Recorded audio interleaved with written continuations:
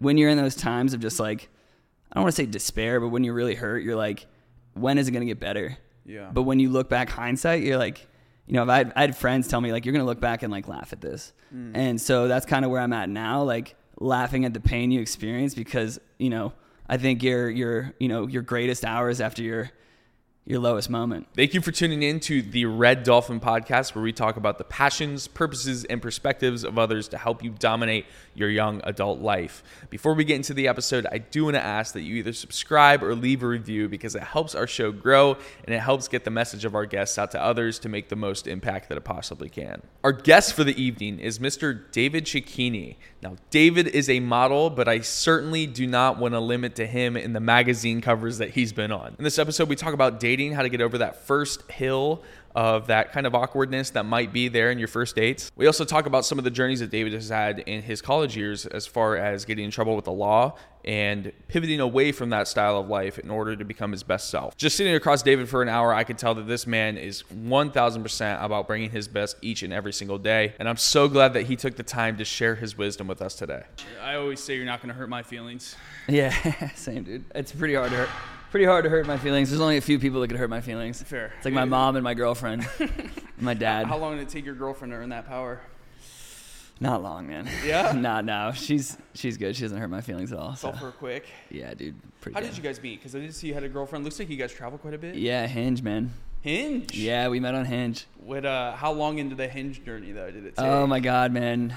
My Hinge journey in Austin? Yeah. Oh, so it was like, I probably matched with her early August. I'd been here like a week. I was like, man, this girl is beautiful. Like, you know, we all know it. When you're swiping, you're just like, sure, whatever. And then you're like, whoa. But for some reason, it wasn't just the looks. It was like, there was something about her that kind of like drew me in through a photo, which is kind of so like modern day weirdness, you know? But it was so funny because the reason I moved to Austin is because I got out of like a somewhat long-term relationship when I was living in Montana. So I got here and I had all these, you know, grand ideas of being single for however long I needed to, you know, get my shit together. Like here. Yeah. So matched with her and on my profile it said like occupation model, relationship goals, don't know yet. Because I had just, like I said, gotten to a new city, out of a relationship. And she was like, oh man, that sounds like trouble. Like she didn't even bother. Like she swiped right. We exchanged a few messages, and then I was like, she ghosted me for like a week or two. Dang. And then I was like, kind of like scrolling through my matches, like bored. Like I was probably just like sitting on the couch. And then I was like, man, why isn't this girl like engaging in me? Like she's whatever. And then I was like, swing and a miss. 2 weeks go by. I'm still kind of thinking about her, which is weird because I never met her. Didn't really have any conversations with her. And so I messaged her on Instagram, and I said, you look really groovy. And that's freaking corny as hell. But for some reason that caught her attention. So like, I guess her dad always used the word groovy. And so really? She was like, I'm actually sitting outside because my building's fire alarm is going off. So you're lucky that I'm like out here on my phone. Cause like normally I'd be in bed. And so I was like, hey, if you ever want to meet up, continue this conversation in person, like here's my number. And then 10 minutes go by. She texts me and I'm like, oh, really? I'm like, man, 10 minutes is unheard of from what I've heard. I know, but man. I guess you had the week like recess where it was like, yeah, I kind of didn't know type thing. Mm-hmm. You better be thanking anybody who burnt that popcorn. Dude, I don't know what happened, but it was going on for a while. So we're kind of chit-chatting, and I'm more of an in-person kind of guy, and then we met up like that weekend for coffee. Have you been to the Perch? It's like right on Lady Bird. No. It's sick. My lady's like big on the coffee shop stuff. Oh, so yeah. It's like right on Lady Bird, kind of like on the north side of the river. You can pull up to it with like a paddleboard, and they have those little retro boat rentals there. Oh, yeah, okay. Those are sick. So we met there, got coffee for like 2 hours. 2 hours? 2 hours, Bro, that's man. 2 cups of coffee. That ain't just one. I know, man. And it was cool because we had like the most amazing conversation. And then I live on Rainy Street, so I like walked 2 blocks to get home. And literally within a couple of minutes, I get a text from her and like had a great time. Genuinely like. Brother in Christ. And I was like, it was middle of summer, like August, and I took my shirt off because it was hot as hell. I was sweating. Took my shirt off, sunbeaming, and I was just strutting back. Like I felt so good. And long story short, man, like within a day or two, we both like cut ties with anyone we were previously talking to. Really? We were just like, you're like, yo, I met someone I really like, and like we can't talk anymore. And like you said, in today's day and age, man, that is very rare. So What the hell did you guys talk about for 2 hours? life, man. And you remember I was telling you I moved to Boulder from Chicago. Yeah, big travel guy. So she had actually been living in Boulder the same months in 2018 when I moved there. So we may have like crossed paths like spiritually, you know what I mean? Yeah. And it's called the red string theory. It's like about, have you heard of this? I have not. So Enlighten me. it's like a weird, like, I'm not super educated about it. She is. Her name's Sophie, by the way. Sophie. Shout out to Sophie. Love you. PH or F or PHIE, yeah, Sophie. Okay, cool. I like to envision that kind of stuff. Yeah, no, hey, all good, man. But she's a real one, and she's solid. So I got really lucky and just kind of like fought it for a little bit. I'm like, it's too soon. You know, I just got out of a relationship, like still trying to deal with all that and moved to a new city. But then she was like, yo, whenever you're ready, like I'll be here. Really? And so that made me like fall for it that much more. Yeah. How did that conversation even start when you guys meet each other in person for the first time? I'd assume it has like a little bit of tongue in cheek, like kind of playful and yada, yada, yada. But yeah. As far as like conversation started. Yeah, man. Yeah. Sure. Yeah. I mean, honestly, like I think we just, kind of like our vibes like immediately clicked. Like, so we kind of just had like this comfort around each other. So we just, I wasn't like, hey, like, how's your day going? You know what I mean? Yeah, It was fair. more like I was kind of seeking a deeper connection, and I think she was too, like subconsciously. So I think our brains just immediately went to like your values in life, like what you want. And like, it was a really cool, like upfront, deep conversation. And I think that's really important for guy, girl, like if you're trying to make like a male friend or like court a young lady or something like that upfront vulnerability, like kind of shows kind of separates you from the crowd a little bit. Yeah. Because you can like talk about real stuff and because like everyone's got a life. Do you know what I mean? So, and not saying like pour your heart out on the first date, but like let someone know like what you're about. You know what I mean? I do get that. And Yeah. I do want to ask this because it sounds like, 2 hours, first date, cup of coffee.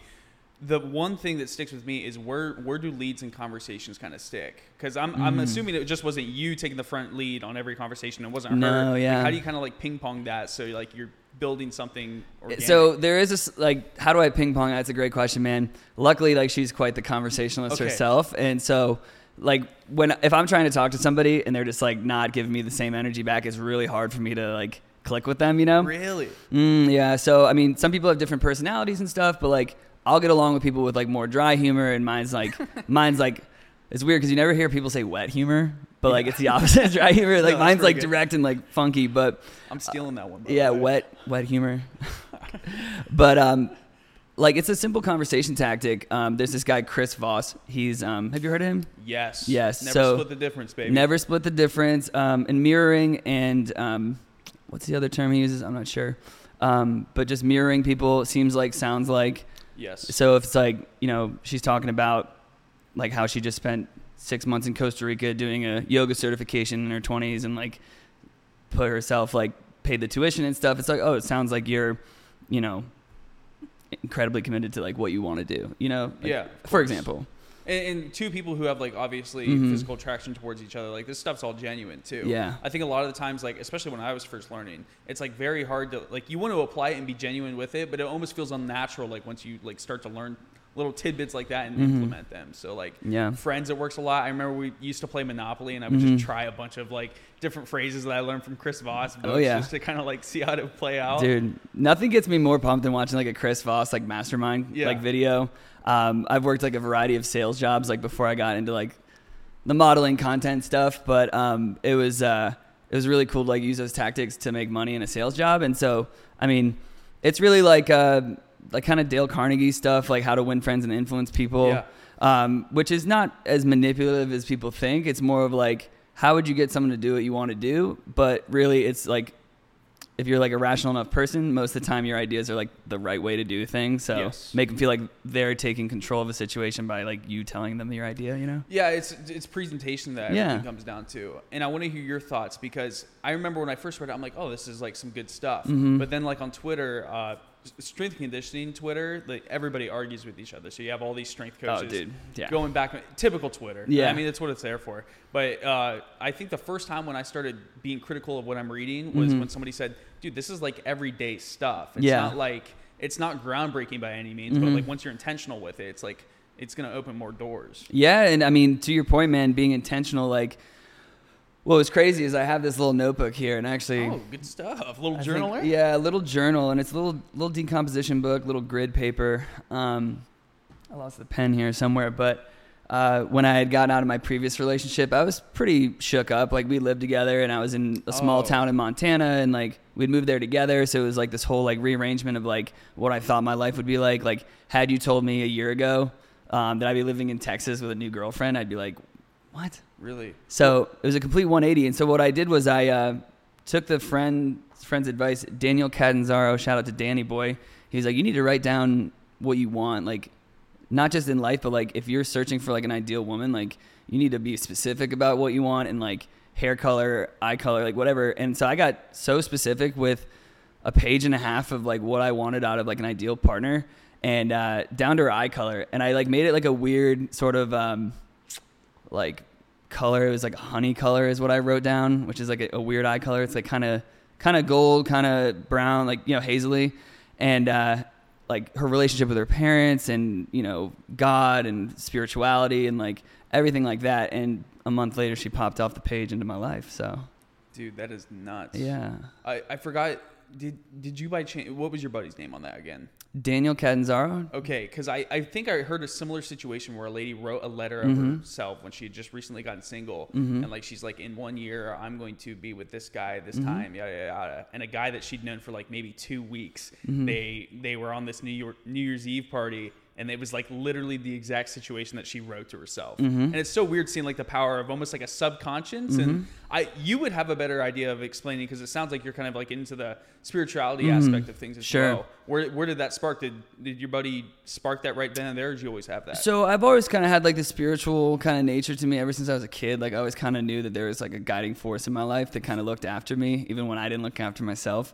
But what's really cool about Sophie is that when I got specific about what I wanted and I met her, remember I told you like we both like cut everybody off. Like, she had taken a screenshot of like a text she sent her like friend group chat and was like, danger, might fall in love. I think I just met my soulmate. Oh my gosh. Yeah. Man.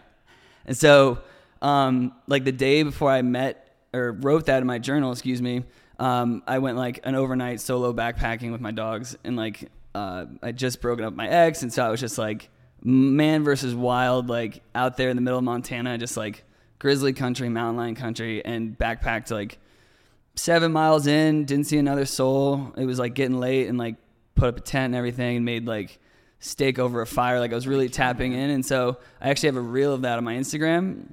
Check it out. And shameless plug, by the way.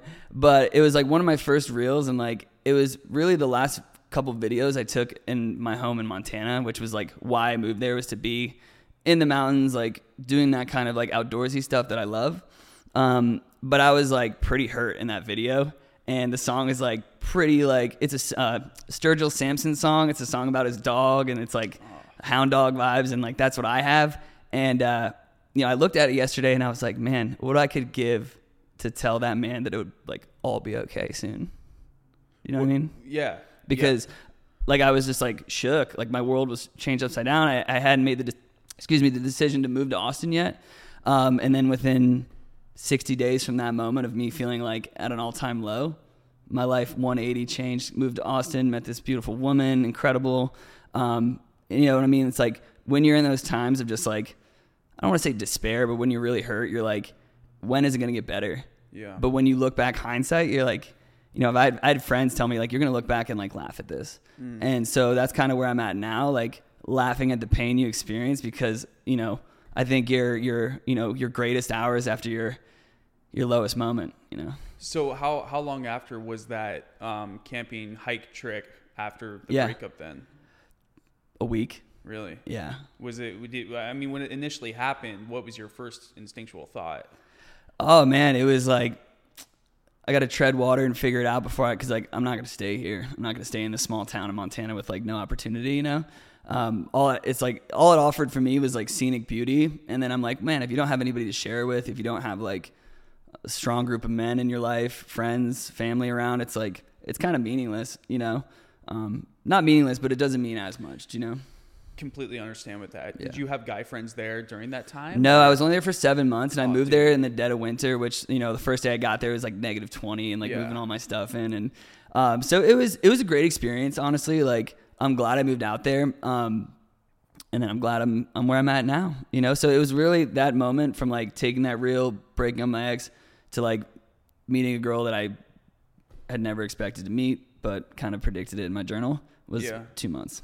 Now, when you talk about talking with your boys back home, I'm assuming this is all over text then, right? Oh yeah. Or phone call. Yeah. Did you kind of feel distant from them, even though you know you're like listening to them, you're taking their advice? Was there any part of you that felt like it's me, it's still just me out here? Because everybody's been in a situation, in a breakup or whatever it may be, relationship problems, or maybe not even problems, but just things that happen. And it's so easy to be detached from like a very simple answer that your boys are giving you because they're not in it. But like all that weight that you have, did you experience that? Or yeah, man, it was really crazy because when I like first like kind of dropped the hammer and was like, we can't be together anymore, I was like really like rational minded about it. Like as far as like it wasn't like a coldness, but it was like I was sincere in my approach and felt what I felt for like a certain amount of time. And I was like, this isn't going to work. Small voice in my mind over time like crept like, this isn't your person. Like this isn't whatever. Like you guys are like oil and water. You don't mix. Kind of brought out the worst in each other, honestly. But I lost my train of thought. What was the question again? Just about like, did you feel isolated even though you had... Yeah. So like that... Oh yeah. So then the emotions kind of set in of like, oh man, I am out here by myself. This isn't like the path didn't creep in. So like my friends were kind of like, you know, encouraging me to like, you know, stick to my gut and like kind of go from there. So I did feel isolated, but I knew I had to make a change.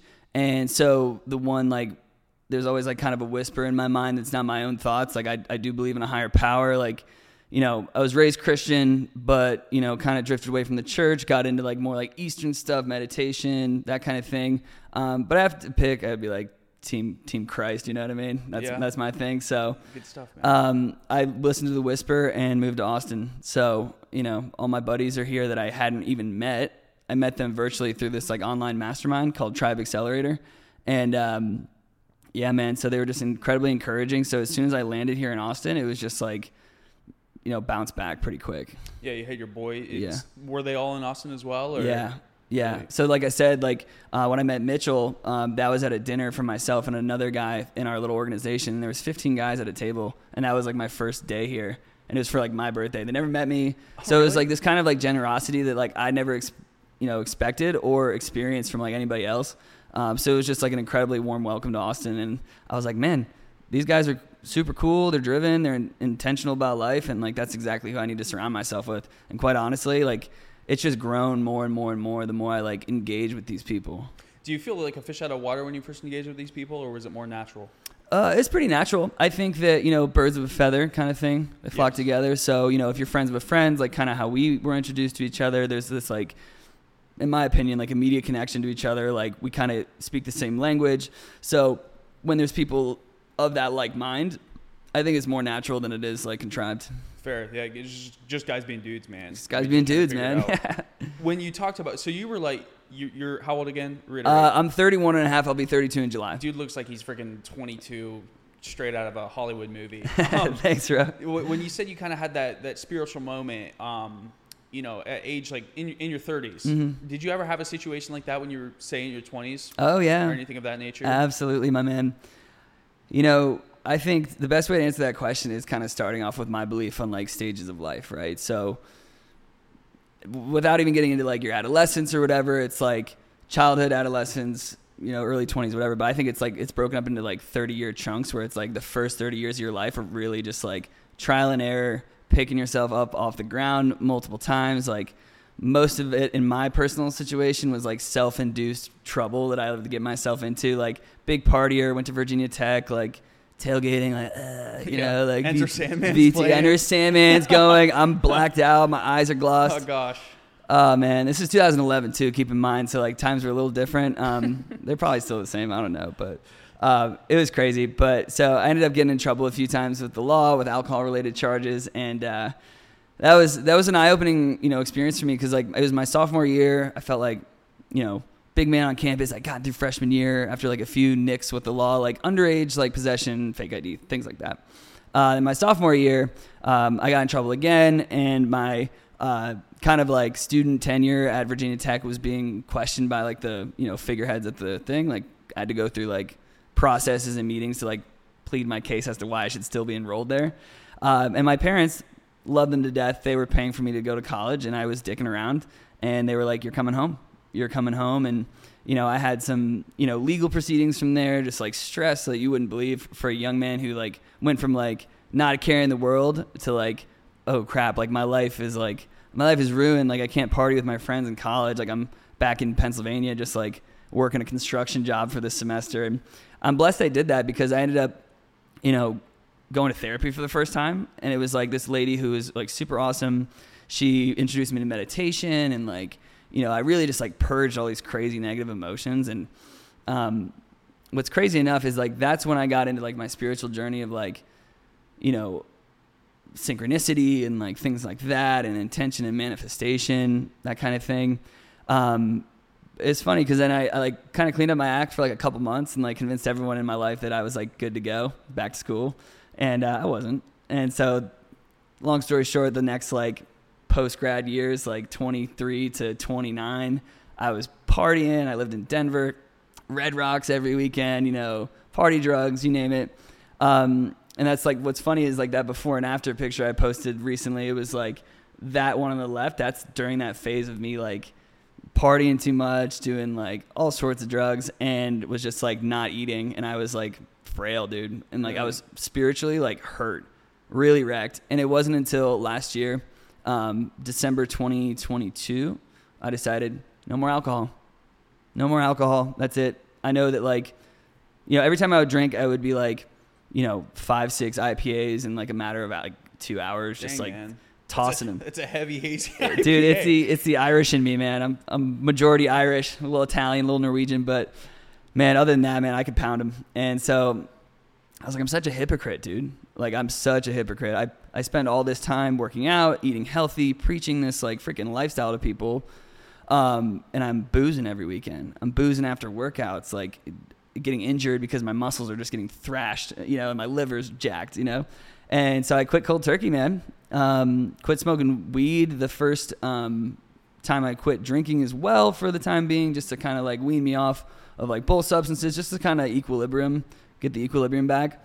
That was 15 months ago, man. And from there, you know, quite honestly, like what I went through in the last 6 months, moving here, all that stuff, like had I still been like indulging in alcohol, like excessively, like, man, my psyche would be like shattered. You know, I think that my ability to kind of like cut that out of my life has really opened up so many doors for me, dude.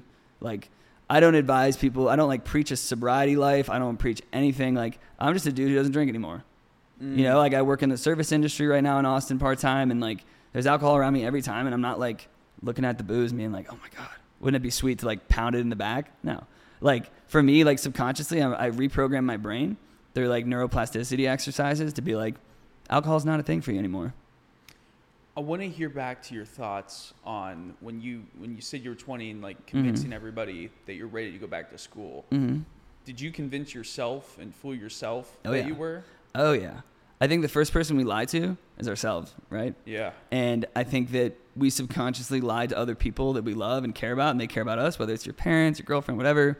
When we're young, there's a caveat on that. Like, you shouldn't strive to do that, you know what I mean? But like, if you're young and like you're kind of figuring yourself out, I think inherently when we're younger, we're like a little more self-centered, and it's more coming from a place of ignorance as it is ill will. You're kind of just like focused on yourself, getting good grades, like, you know, it's a very selfish time, those first 30 years of your life.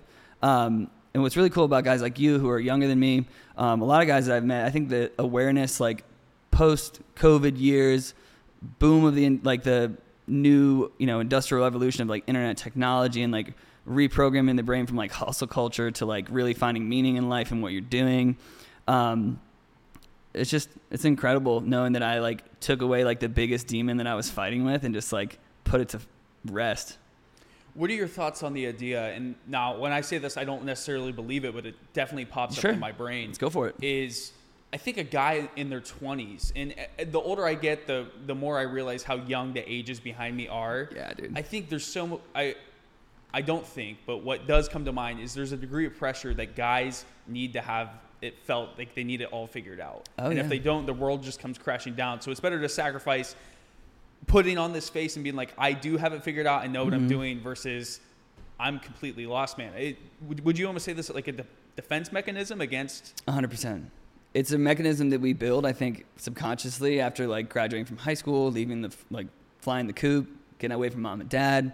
We're grossly underprepared in our society as young men and women, of course, but speaking from our experience, young men, vastly under-equipped for the world. And I think that like college is like a delay into like experiencing like real life stuff. And I grew up really fortunate. Like I hadn't had to deal with a lot of loss up until, I'm still speaking from a very blessed position. So I think that some people's like realness of their upbringings provide them more, tools to deal with, the real world, entering the real world, things like that. Like my girlfriend, for example, had the complete opposite upbringing than I did.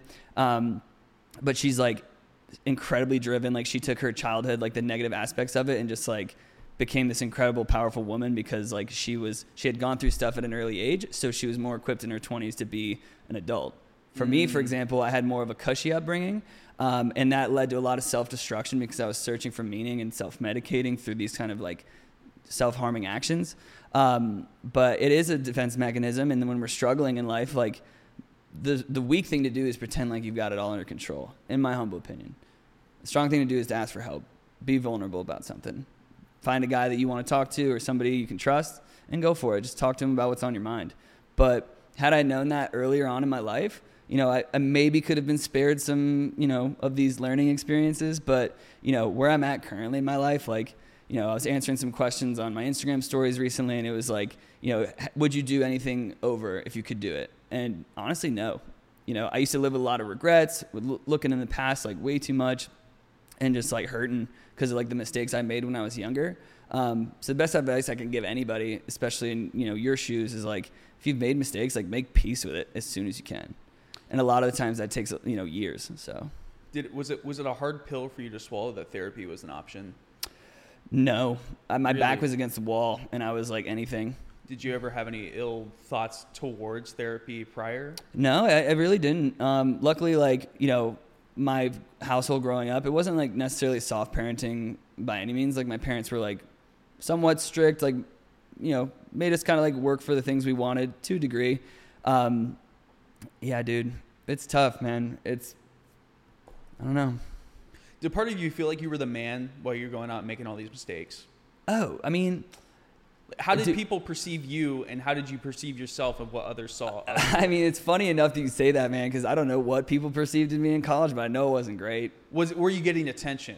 Well, when I came back to school following that semester that I had withdrawn, it was like, he's back. Yeah. You know what I mean? Like, my friends were all hyped. Like, I convinced myself that I'm this, like, spiritual guru now, but I'm still, like, I went, back to college and, like, get drunk and do acid with my friends. And it was just, like, not like that progress I had made was just wiped away. So therefore I just like continued essentially doing what I was doing, learning these harsh lessons over and over again. And honestly, man, like it's funny to me now because I've made peace with it. But for a long time, it was like, dude, you suck. You're a bum. Like, really? When do these thoughts start to come in as you're going through all of it? Because I can't imagine that it's just there 24/7. No, it's got to be like the in the mirror moment. I'll let you talk on. I'm sorry. No, not at all, bro. I think it's it would creep in when I would have moments of insecurity because like we all do. No matter how like strong you feel or like I'm speaking from like the 25-year-old me. Like it was really just like if I wasn't where I wanted to be in my life, like whether it was the job I wanted at a certain pay grade, like I would start to feel down and be like, well, you did all this in your past, like so you're kind of making up for it karmically, which there might be some truth to a degree, because I was self-centered and to a degree, like I had a couple girlfriends in college and was like broke up with them as if like I never knew them, and like that's hard to admit, because now as a 31, 32-year-old man, I'm just like, man, I did cause some harm to people emotionally. And that's sometimes the deepest wounds and take the longest to heal. And I moved on quickly because I was like in a state of like fight or flight consistently. So I didn't have time to worry about it because I was getting myself into all this trouble. I was self-medicating with alcohol and weed and drugs and all this stuff. But when I say this, it wasn't like I was doing it every day kind of thing. It was just like I would go hard when I would. Fair. So yeah, dude, looking back now, it's like, man, you got yourself into some trouble, but like you're here on the other side, like unscathed. And I think that had I not gone through those experiences, I would have not even like a shred of understanding of life that I do now. What are your thoughts on like marijuana and the hard party usage for people who are in their 20s now then? Yeah, I mean, I think marijuana should be treated as like as a reward for yourself. You know, if you're someone that like smokes consistently and whatever, like I know that there's a certain level of productivity that you can't reach if you're like wake and bacon in the morning, you know? I don't care what strain you have, like that's like sativa, whatever. Gosh, you're speaking another language to me, man. No, I used to live in Colorado and I used to partake heavily. Okay, so, yeah. that adds a little background. Yeah, a little background. But it's kind of funny because I think this like, you know, openness that I'll bring to a conversation about like my past and like growth and whatnot is really kind of insightful into my background because it's like it sheds light on like some things that a lot of people are going through. You know, people are in a world where they don't have a place, they don't feel whatever, and they're just like, you know, party culture is pretty prevalent. And so, you know, that many lost people in society can really kind of bring strength to a wave of like party culture. But like if I've found like my center, like most people who do that don't want to go out every weekend. Do you know what I mean? So I think you go on 6th Street, wherever, Rainy, it's like there are people that are just like pounding alcohol all the time. And I work in the service industry and I'm like, damn, you guys are throwing it back. And I'm not coming from a place of judgment. I'm coming from a place of like, I used to be in their shoes of like ordering 3-4 margaritas at dinner. Yeah. You know? But now that it's not in my life as like something that I'm even like looking at, considering like I'm going to drink that, it's like, okay, like these people are, you know, they might not all be dealing with something. They might just be having a good time. But like, you know, there's a certain level of like, if we can get more people like drinking less as opposed to like cutting out drinking, because like no one wants a restricted life. I'm not here preaching like sober living. But for like marijuana specifically, I know it's like less harmful to the body than alcohol. So when it comes to like the health and wellness, you know, kind of circle that I run in Austin, it's like, it's pretty prevalent. And like the people that do smoke that I know are killing it in life. So if you're like kind of like matching your energy and output to the world and like marijuana is not affecting it, smoke up. Fair. You know what I mean? I want to hear your thoughts because from my point of view, and this show's not about me whatsoever, but like in like a discussion as a point, like I think one of the things that you need to know is to know yourself, to lead yourself. For me personally, I know I'm not a weed guy. It's just, what would your argument be like for or pro, or like what's the aspect that you think gets people onto it, or maybe if it were in moderation would be appropriate? Yeah, I mean, honestly, man, like I know plenty of people that don't smoke and they're better without it. Fair. So it's like anything that you introduce to your body, specifically in the realm of substances. Like there's all this discussion about psychedelics and the medicinal practice and like, you know, dealing with trauma and things like that. Are you familiar with these type of practices? I've heard of them. Yeah, yes. For like veterans and people that have gone through a ton of shit. Like, can we curse on this thing? I don't care. Okay, cool. All about your perspective. I'm just trying to be a guide here. Yeah. You know, so like the whole like medicinal journey behind psychedelics, things like that. That's a really interesting point that a lot of people don't think about. Like I know people that have, you know, gone through psychedelic experiences and they've just like, I mean, I've had plenty of psychedelic experiences. And like when I was doing these kind of things, you know, more frequently in my earlier years, it was like a party drug. And then one night I got knocked on my face and it was like, what psychedelics do is like, they really make you look hard at yourself in the mirror, which is what you're not supposed to do when you're on psychedelics, is look in the mirror, because it's like, it's a bad trip waiting to happen. But it really connected you to like this higher source vibration. And then I really had this hard look in the mirror and I was like, dude, you have got to change your ways. So I think, you know, over time, whether it be substance or experience through meditation or whatever, you can really kind of reprogram your brain into like thinking what's important in life. So I was kind of all over the place, man. But it's such a complex topic, you know? No, I feel like these are things that need to be discussed on. Yeah. Just like to disclose on, I personally don't advocate for that stuff. Yeah. I'm not saying you're wrong in doing or your beliefs in that. I guess that's one of the hard conversations that I personally need to be like, because I guess the whole concept of this podcast is I'm supposed to let you guys talk about what you believe. Yeah. You know? Yeah. And maybe I don't agree with it, but that doesn't mean it's shameful to you, to your life. So this is kind of like a learning step for me even, man, you know, because you are certainly allowed to say what you want. This is the whole point of the podcast. So yeah, man, that's the thing, is like, I'm not advocating for anyone Fair. to do psychedelics. Fair. Like to me now, as someone who hasn't like touched it since I've been sober, has been like, I'm glad I did it when I did, don't advocate anybody just going out and trying these things, especially like not guided. Like if you look into these things, there are people that can guide you that are like healers and stuff in that realm. But all that being said, like that's behind the curtain now in that era of my life. So I used that like sort of like those experiences. They're all really in-depth, like introspective journeys. When that happens, usually you feel some type of way about yourself. If there's like some things that you have unhealed in your life, it's going to bring it to the forefront. That's why people use it for healing those kind of traumas, like for medicinal purposes.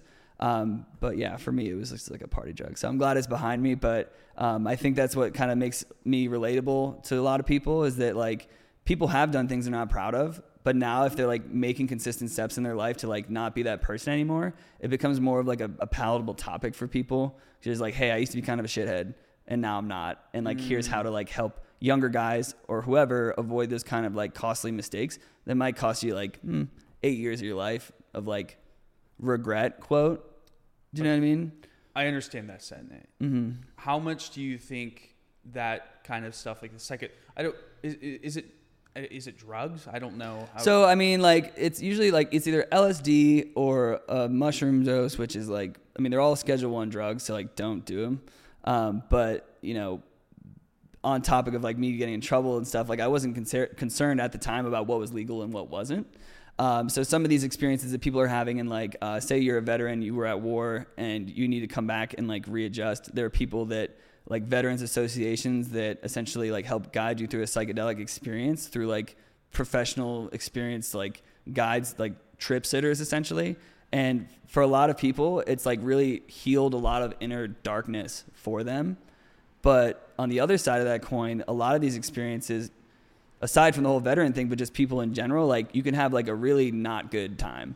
Yeah. If things go wrong, if you have things in your life that are like a little bit shaky, if you're on solid ground, you're going to feel that way more than if you were just like at peace with yourself and like, you know, on it. Like, I think honesty, like we all like back to what you were saying, like, were you kind of like lying to yourself, whatever, being honest to yourself is like the number one thing you could do in your life. Fair. And so if you're not honest about your past, like you can't move forward, you know? Yeah. That makes a lot of sense. Yeah. Yeah. Like the like I said, I feel like I'm kind of talking in circles. It's the first time having a conversation like this too. Yeah, man. On my behalf. Mm-hmm. It's just like, it'd be very difficult for me to sit here and just think like a guy that's lost, somebody going off the wrong path with stuff like that. Oh, like, easily. You know? I've seen it happen. Yeah, that's what it's scary. Yeah. There's a reason that, you know, the military and the government made LSD for the first time. It was a clinical, you know, scientist sort of backed operation. Albert Hoffman made it for the first time, and through then it was distributed among the hippie movement in like the mid to late 60s. Haight-Ashbury in San Francisco is a big, you know, output for this drug, and a lot of people will say that it was supplied by the government to kind of discredit the anti-war movement for Vietnam. All these hippies were protesting, and the one way to make people look really bad is if these hippies start acting up because they're tripping their balls off every day. Gosh, and they're homeless. And think about these. Heard anything about this and think about people who were coming to this area in the 60s. They were runaways. They were people coming from Ohio or Pennsylvania or upstate New York to go to California to hang out with, you know, Crosby, Stills, and Nash and all these folk singers that were like, you know, the Neil Youngs, the whole Laurel Canyon crew were just like free, peace, and love and drugs. And so these sort of programs, and this is all like Freedom of Information Act, like this is stuff you can look up, were used by the government. And like, not to be like the guy that mentions the CIA all the time, because I don't, but it's like, yeah, they were using that for like tests in regards to like the human mind's ability to like be programmed using these substances. Really? Yeah. I've crazy. Never heard of that stuff. Oh, dude, man. this is black belt level stuff, bro. Yeah? This is Holy black cow. belt. I didn't This know is there stuff was a belt system. No, there is, man. And when you're in your 20s, man, no offense, like especially early 20s, you're like at least like an orange belt. You know what I mean? An orange belt? Yeah, I don't know. I think that's one up from white. I don't know. But, dude, I don't know the belts either. Well, it's like those 10 years of my life that like I went through the mud to the higher ground. Like that was the learning experience of just like that 10 years that I can look and just be like, I understand stuff way more. And like, I love history. Like I look into everything that's ever happened. I used to be really into current events, and that really jacked my psyche up for a little bit. Why's that? What just made you cling to current events? Just like lacking control of my life. You know what I mean? Was it a compensation thing? Yeah, of course. It was a compensation thing, supporting like, oh, like if I know everything that's going on in the world and form an opinion about it and act like I know what's going on, somehow that's going to make my shitty life better.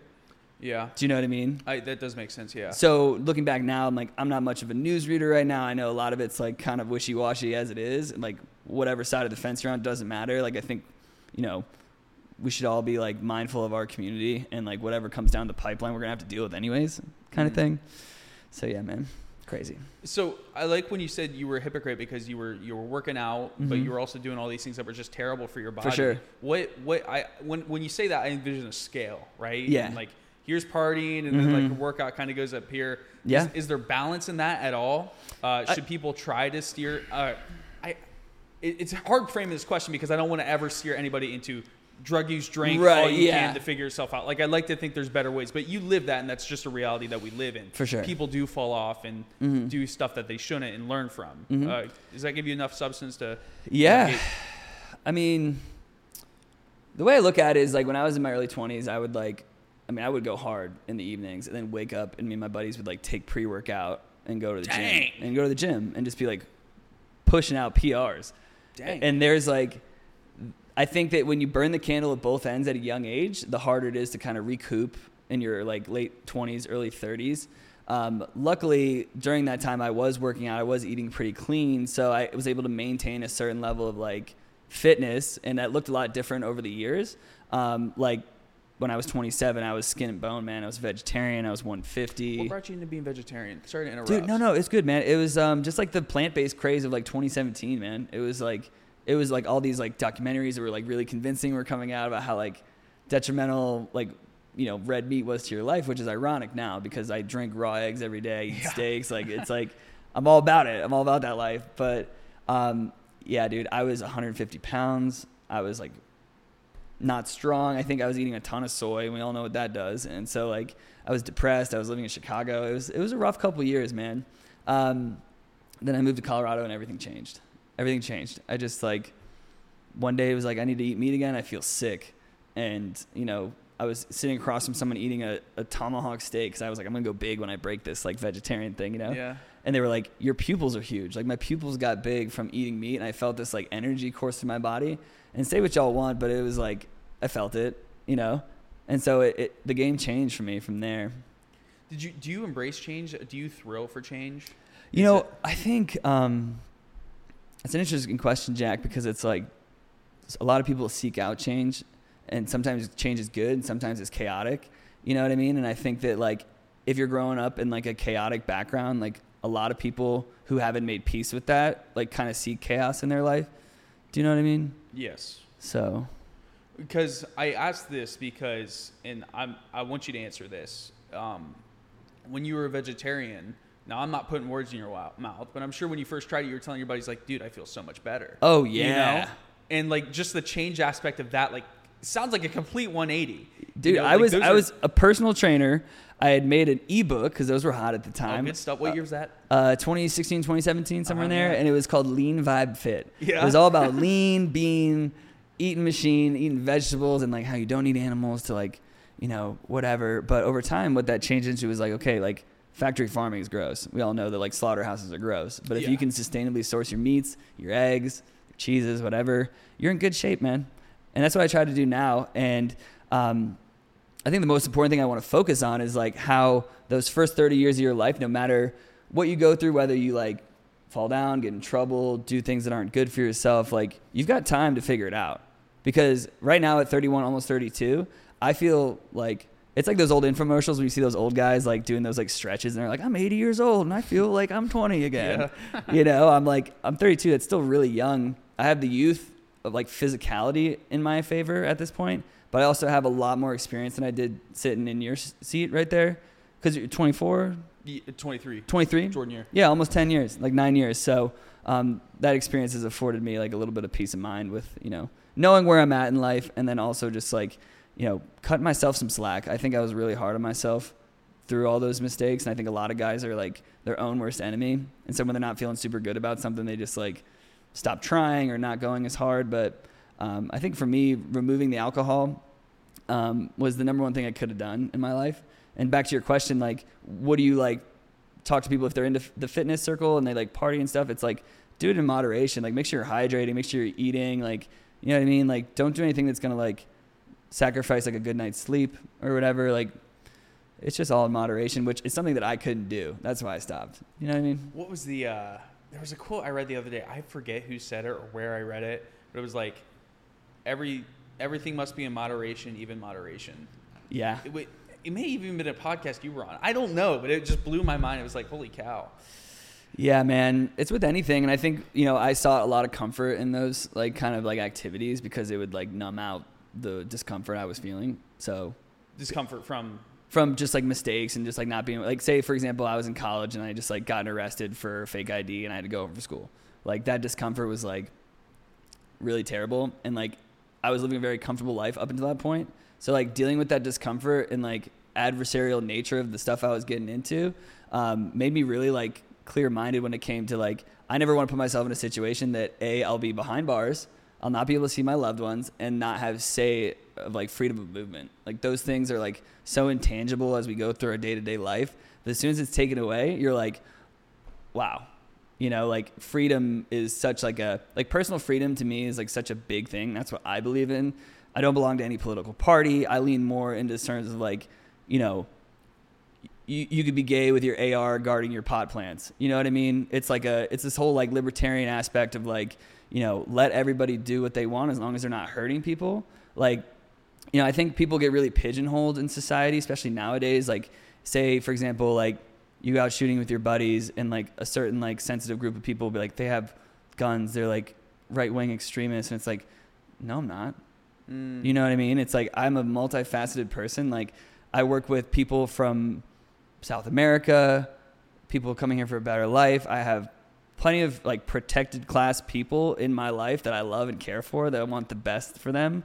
That it's like, it's hard for people to kind of realize that people can be more than just one thing. Do you know what I mean? Yeah. So like with my sort of like personal brand that I'm going for is like, you're not going to look on my page and see like one thing, like one theme, like whether it's like outdoors content or fitness content or like relationship stuff. It's like, my mom's always called me like a Renaissance man. Like I do, like I believe in the arts, like I like history, like, you know, music and all this stuff, like things about the world. And just kind of showcasing that to be like, hey, you can be both. You can do both things. You can believe in both things. Like the right first, like the founding fathers had some really great things to say. Now, were they cracked up, all they were cracked up to be as history reports? Probably not. But like the right to, you know, the pursuit of happiness, like liberty and the pursuit of happiness, I believe everybody should have that. So I don't know where I was going with that, but that's just kind of like a little more texture to the convo. Baby. No, it's perfect. I mean, this whole podcast is about providing perspectives, and I honor you sharing that. Like, whether if I agreed with it or not, I won't disclose. It's up for this is up for everybody. Yeah. Like, I completely honor that. Yeah, man. That. When you were in college, there's a quote by Lewis Howes that says, you can slow down, but you can never stop. Did you ever slow down? Did you have a moment where you stopped, and what was those processes look like? Yeah, dude, I never stopped. Yeah. Even if it was at like a snail's pace, like I was still like doing things for myself, like trying to like, whether it be journaling or like going for a run, like I never stopped and like took a year or two off from working out or anything like that. So what's really cool and encouraging, I think you have to be your own biggest fan and like endorser, because like seeking validation from other people, whether it's your friends or social media, or your girlfriend, your parents, whatever. If you don't believe in yourself, and that's so corny to say, but it's like, you know, that self-assurance of like, hey, I've been through the mud. Like I have pulled myself up from those moments, like, and I'll be able to do it again. So all this anxiety of life of like what's going to happen and like where I'll be in this amount of years doesn't really matter. Because if you're waking up every day and you're like, this life thing is temporary, dude. It's temporary.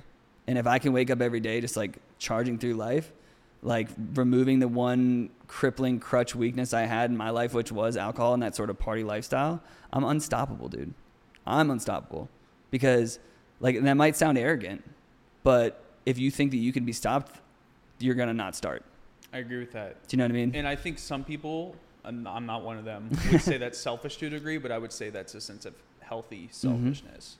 Mm-hmm. And I think a lot of people kind of put that to the back seat sometimes, understanding like every time you're selfish doesn't mean it's necessarily bad. There's a degree of healthy selfishness that you need to have for your life. Well, maybe this would work. Let's say you don't drink and somebody's like, yo, Dave, have this drink. It's like, no. I mean, some people would view that as selfish, but like, no, that's good for you, man. Yeah. Luckily, like everybody, even though like Austin's known as like a party town, everyone goes out and all this stuff. It's like every time I've been out and like, or at like someone's house, offer me a drink, people that don't know me. And I'm like, no, I actually don't drink. I've been sober 15 months. They're like, oh my God, congrats. Like, I wish I had the willpower to stop. Like some people are like, that's what I meant when I'm like, I feel like people are hurting. Cause like some people will hear me say that and be like, damn, like I wish I could do that. And you can limit yourself in order to, further yourself, honestly, How'd you get into the modeling stuff? Ooh, I like where this is going. This is a fun one. So when I moved to Colorado, I was like, I had kind of dabbled in like sort of like athletic wear modeling in Chicago, like freelance stuff. I'm only 5'10". Shout out Short Kings. Let's go. And so I was not getting any commercial work in Chicago because it's like a very traditional. What I mean by that is like you have to be like 6'1" to 6'3". Really? It's like a very like most agencies won't even look at your resume or your portfolio if you're like under 6. They make you take your shoes off for that measurement? They measure your ass at the agency, man. I've tried. That is crazy. Yeah. So kind of just was like kind of discouraged by that. Moved to Colorado, looked up modeling agencies just on a whim, and I had enough pictures from Chicago to kind of like have a decent portfolio. And at the time, I had started growing my hair out, and so I had like some like shag and like the beard. I seen them pics on the IG, man. Those go hard. I do, yeah. It was some flow, and yeah, man. So I walked in, and I had this portfolio, and I was really confident that day for some reason. And I just walked into this agency downtown, and Donna Baldwin Agency. They gave me my first chance ever at modeling. They were like, "We love your look. We'll sign you up. Sign the waiver and the contract and everything." And super above board, like they're a really well known agency in Denver. They've been doing it for like 40 years. And so yeah, I get this call from my agent. They're like, "Are you available to fly to Montana next week?" And I'm like, "Sure." They're like, "The rate's like $2,000 a day." And I'm like, "Sure." And I quit my sales job, and I'd only been working there for like 3 weeks because I was like, for some reason, I feel like I'm just gonna have to quit this thing. I had no money, it was a really dumb move, hindsight, but I wasn't going to be able to get the time off, so I was like, screw it, I'm out.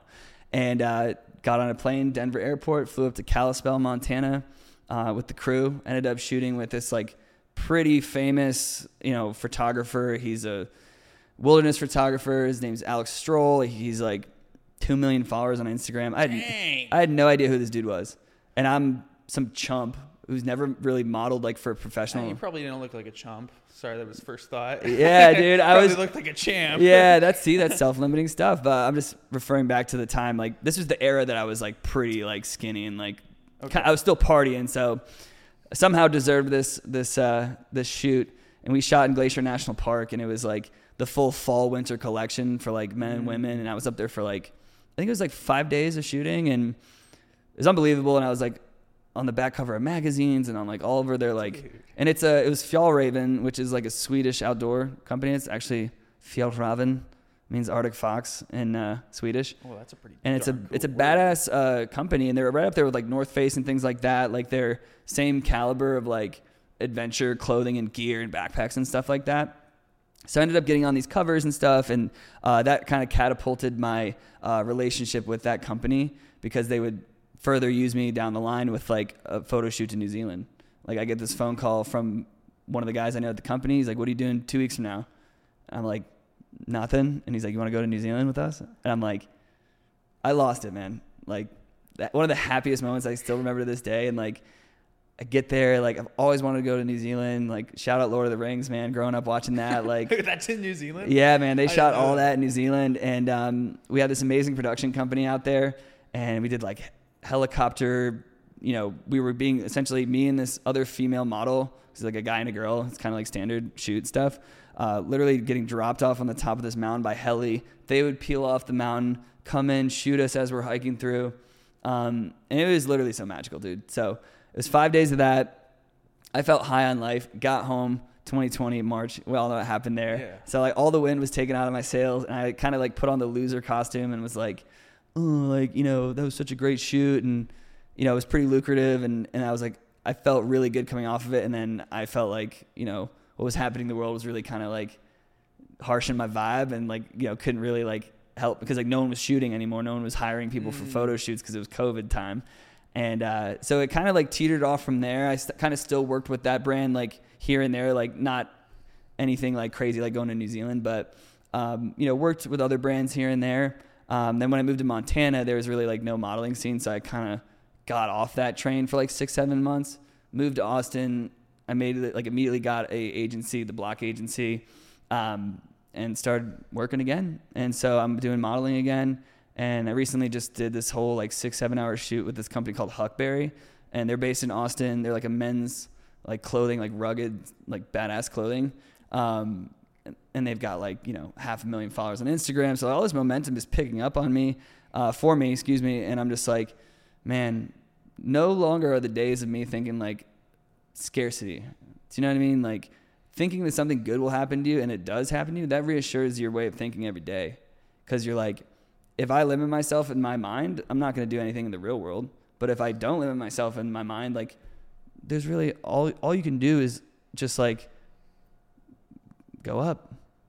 Do you know? I like that because I think anybody that just believes that they'll never get out of their state of maybe it might be resentment towards something or just feeling bad for themselves, you're going to live life miserably if you never decide to change that. I've been there. Feeling sorry for yourself is like one of the worst feelings, but it's also one of the most addictive feelings if you're used to it. Do you know what I mean? Yes. And so yes, I do. You just got to stop that shit. Yeah. And that's not to say that you're not going to have moments where you feel sad. Oh, of course. I feel sad all the time. Like real shit happens in life, you know? There's a balance between like making yourself sad and being sad as a, a reaction to something that's like actually sad. Correct. Do you know what I mean? Like I have 2 dogs. They're 9 and 10 years old. I'm like, one day both of them are going to be in the ground. That is a little sad, man. It's sad. So I'm trying to see, that was a little bit of an experiment. It's like we have to feel those emotions in life, right? Like we can't, all these quotes about you can't have sunshine without the rain. Like that's so true. And, things I would tell my younger self is like, it will get better. It will get better. So if you're not where you're at in your life, like sorry to admit it, dude, like it might not happen when you want it. It might not happen any time close to when you think it's going to happen. You think, 26, 27, I'm going to have it figured out. I'm going to be solid. Yeah. And sometimes you're not. Sometimes you're like, I'm going to meet the love of my life by the time I'm 30, 31, 32. Sometimes it's not going to happen. Yeah. But luckily for me, and it sounds like for you, we've garnered the things in our life that we've been seeking, whether it's a loving relationship, a cool apartment, great city, all the things that we wish we had at a certain point in our life and we're experiencing now. It's a really important reminder to think about those things and be mindful of it, What are your thoughts on this argument? I think it would be, and you know what? I might believe this more than just top of mind thing, but I don't want to neglect the wisdom that I would have in retrospect to this. So I'm not going to say I fully believe this, but sure. Would you say it's more important for a guy to, in his 20s, so you 10 years ago, to be more content and fulfilled with where he is now than to have a goal and a direct vision for his dream? Ooh, I think combo time. You don't think you can binarily switch it? I think you can. I think having a direct goal is like incredibly important. Like when I wrote down in this journal, like what I wanted in an ideal woman, like I think putting ink on paper is like a life-changing thing. And this is coming from someone like, don't get it twisted, y'all. Like I'm still growing. Like I don't come from this place of like perfection and wisdom and things like that. I come from you a don't place, come off that way. Good. I appreciate that.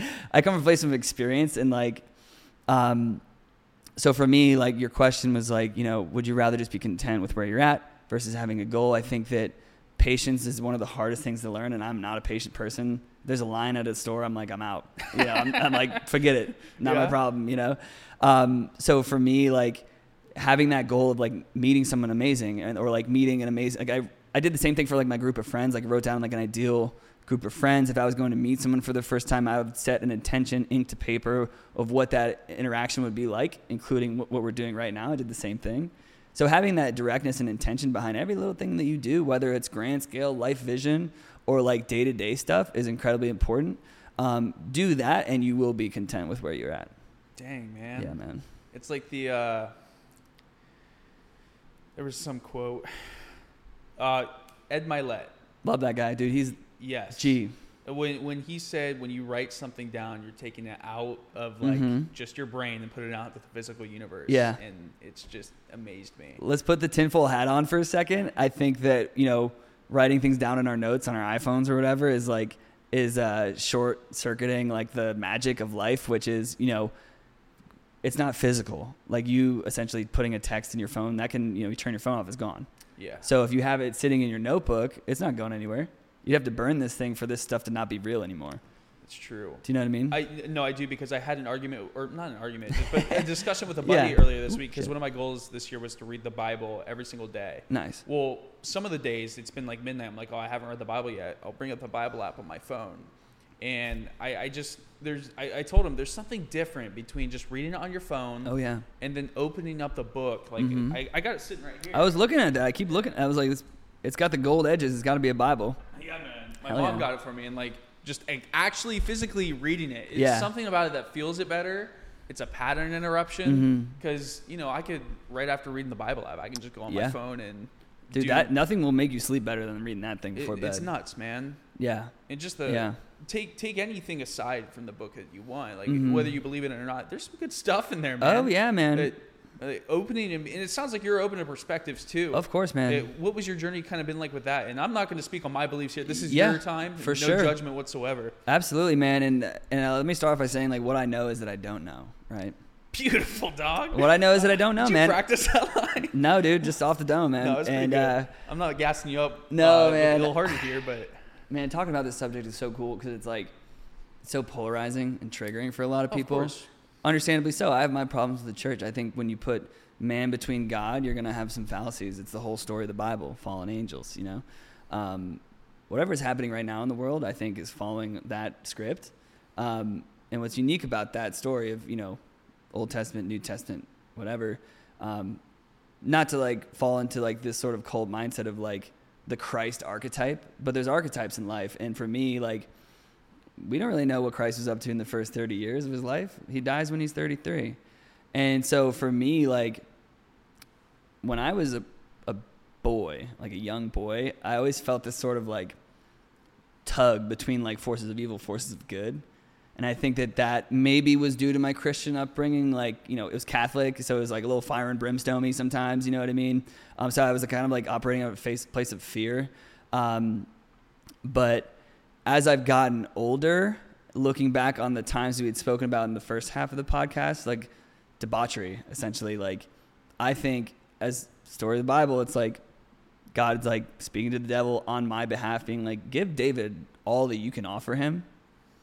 The parties, the lifestyle, whatever, the looks, the vanity, the self-centeredness, the arrogance, which is all the devil can offer you. But he'll come back to me.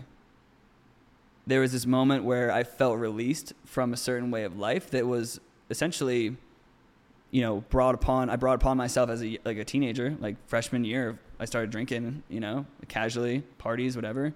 I think that something had a hold of my direction in life, and they were fighting tooth and nail to not get me up, because they knew that, this guy is kind of influential in terms of like how he speaks to people. Like, he would be a really awesome bad dude. Like, he would be good at that. You know what I mean? He could make people believe him and manipulate them and this and that and yada yada. Which I was never really a manipulative person, but you get the theme that I'm going for with this, like, you're offered this shiny package of like worldly things, fleshly things. But when all that fizzles out and the dust clears and you're left with nothing except pain and regret, the only person you have to thank for is yourself. But luckily for you, you don't have to do it by yourself to get back up.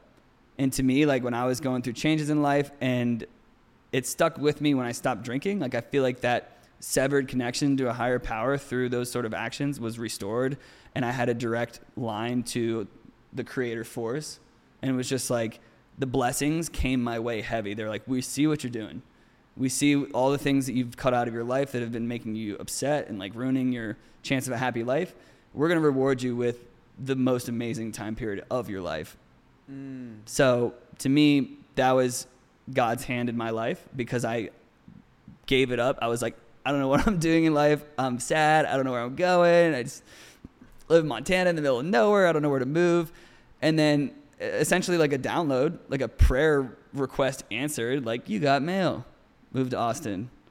Meet the love of your life. Meet the most amazing dudes you've ever met.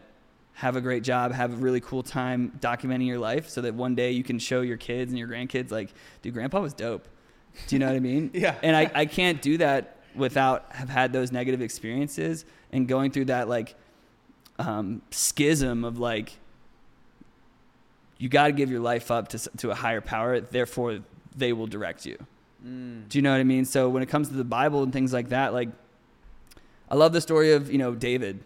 It's my namesake, like the story of David and Goliath. And actually there's this bodybuilding apparel company called Sunday Mass. Have you heard of it? I don't think I have. Dude, you got to look it up. They have like sick like crew neck sweatshirts and like shirts. And it's like, one of them was like, it says like consequences in like Gothic writing. And it's a picture of like Jesus turning over the temple with like all the money changers. You know that story in the Bible where he like flips it all over. And there's the t-shirt that I got, I just ordered. I'm pumped. It's like this like dope, like bone colored t-shirt with like kind of like craggles in it. And, bone color, that sounds yeah, it's like that pillar you got right there. Good stuff. And it says, conquer in the same Gothic writing. And it's a picture of David holding Goliath's head. Like, oh, dang. And it's like gym attire, but like Christian gym attire. Yeah. I'm like so pumped to get it. But I think there's so many like allegories to life in that story that have just been twisted over the years by greed hungry people and men. And, churches all over the world are so corrupt, but there's so many good people that I know that believe the word of God, and they're the most exceptional people on the planet. Certainly. Doesn't mean that I think that there can't be exceptional people who don't believe that, because to each their own. What I know is that I don't know, right?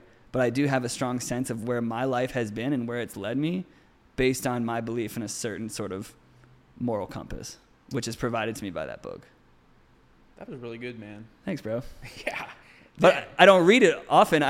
My mom got me this thing. My mom, dude, your mom got you that? My mom got me this thing. It's like this daily devotional where it's like, there's a couple like scripture passages and then there's like a little paragraph that the author wrote to like, as if Jesus is speaking to you of like, how to interpret them and stuff like that. And whenever I start with my day with that, it's like a good day, right. As we come to a close, I do want to ask, I know a lot of times people focus on what is the best thing or what people should be doing. Mm-hmm. I kind of want to take a backwards approach to that. Mm-hmm. And I want to hear your thoughts on what are the worst things or something that a guy can be doing in his 20s to absolutely ruin his life. If you had to avoid one thing. Ooh, dude, pornography, 100%. Pornography.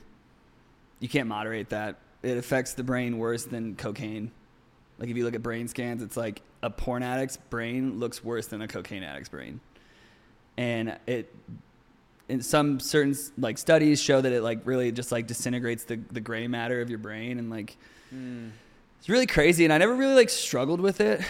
Like I was never just like addicted to porn, but like that sort of like, there's a book we all know, The Way of the Superior Man, David Data. I'm not sure. I haven't heard that one. I'll give it to you. Oh, what a guy. But he refers to it as the slight reward of a genital sneeze. Meaning, if you're, indulging these sort of activities and you're like essentially ejaculating, that's your life force going out into the world and essentially not being stored. So like I'm a kind of a believer in like semen retention and things like that to a firm degree, because I do think that having that charged up in you gives you way more drive and actually testosterone. And I think the most important thing for a man is like a healthy level of testosterone, and like your, testosterone levels like essentially double every week you withstand from like ejaculating, and like, you know what I mean? So I think without a man's like prime driver, which is testosterone, he can be really complacent. That's where I'm getting at. I'm not even coming from like a moral perspective. I'm coming from a place of like what it does to your body and like your drive. So if you're just out busting nuts left and right, you're not going to be freaking motivated to do anything, because that's the one thing as men that we're put on this earth to do, is to procreate biologically, right? So if we're tricking our brains to think, oh, we just made a baby, but the baby's in your freaking sock, you know what I mean? It's like that really does a lot of harm to young men's brains, dude, especially when they're developing. It prolongs the development of your prefrontal cortex. So for me, it's like, if you're withstanding from anything, like have a couple of beers here and there if you want to like not give away, your freedom to choose what you want to do. But like, I always advise people to stay away from pornography. Not to say masturbation's bad in my opinion, but like pornography will jack you up, because it also distorts your reality of like what, romantic encounters with a female should be like, and like expectations and things like that. It really kind of warps your mind. And I dealt with that. So I do like how you differentiated the physiological perspective, and then touch on the moral. Yeah, man. I've never really had it explained. Yeah. I might, next time that comes up in conversation, I think I'm going to do that. Do it, man. Yeah, that was good. Thanks, dude. Yeah, and what was the other point I had on that? It was, just self-discipline in a nutshell. Like, if man can resist his biggest urge, and probably, I mean, this can get very biological. It's like we want to reproduce. Yeah, it's a sexual driver. Yeah, if you can control that, then dude, you can control anything in your life. And people say that the sexual energy of life is the same as the creative energy of life. So if you can harness it into not going out in the world the wrong ways, and there's this meme that's like, every time you feel like watching porn, do 50 push-ups, and then it's like comes back and he's just like jacked, and it's like, Jesus Christ, bro. Like, yeah. You know what I mean? Like, you can transform that energy and put it into a workout, put it into a creative outlet, and you'll feel much better than if you just take the easy way out. And like, a lot of people, will watch porn if they're anxious, because it gives you that little dopamine boost to be like, oh, everything's okay. I did have a gentleman at my school who took that concept and painted it very well. And it was, when people indulge into stuff like that, you're not doing it just because you're a guy and it's like, oh, my drive is out the wall. Yeah, I'm such a stud. You're compensating for something. Oh yeah. There's a hole that you're filling that you're building an endless pit for yourself. You're just going to continue to go down a path like that. That's a really good way to put it, dude. And like, the best piece of advice I can give anybody, guy or girl, is like, find out what that hole is in your life, and ask yourself, what am I filling this hole with? Is it productive? Is it constructive? Am I healing my wounds from my life, or am I numbing myself? So people think they're the same thing, but they're not.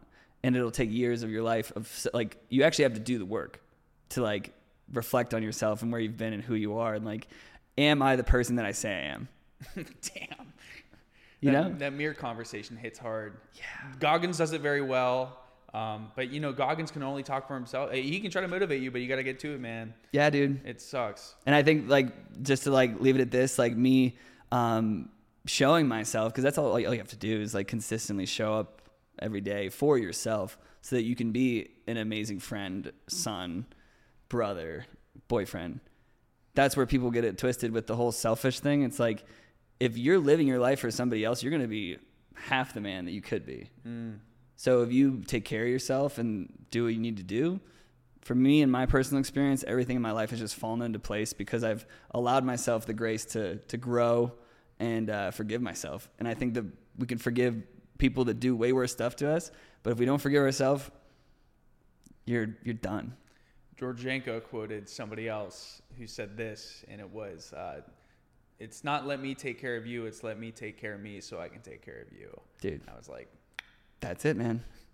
That's it. David, before we close everything off, first of all, I want to thank you for this time, dude. Like, yeah, bro. Jack, I'm going to be absolutely. listening to this, editing this, and it's going to blow my mind a second time. I really mean that. Yeah, man. Give yourself a chance to plug yourself. How can we find you? What do you got going on? Yeah, absolutely, Jack. And like I said, it was a pleasure talking to you too. And I think we've just scratched the surface. And for those listening, I appreciate your patience, because these are really deep, intricate questions that it's like, when you're thinking on the fly and like trying to like speak as you think about these deep topics, you kind of like rabbit hole yourself, because that's the way your mind works. And if you have it like more directed, it's easier to listen to. So hope it sounds good. But to plug myself, so check me out on Instagram. That's where I'm most prevalent. Link will probably be in the description, but it's just my first and last name, Dave Cecchini. That's how you pronounce it. It's like zucchini, but chick, Dave Cecchini. Good stuff. Cecchini. I'll be, pushing out content, reels, things like that of my life. It's probably going to be fitness, outdoors, dogs, girlfriends, good food, friends, just showcasing how beautiful life can be. And not to say, hey, this is my life, it's better than yours. It's like, this is how happy people look. And I think people need to see more of that. That's awesome, man. Everybody, Dave Cecchini. Remember, Red Dolphin Podcast listeners, stay blessed, never stressed, and give my man Dave a follow everywhere you go. See you guys. Adios.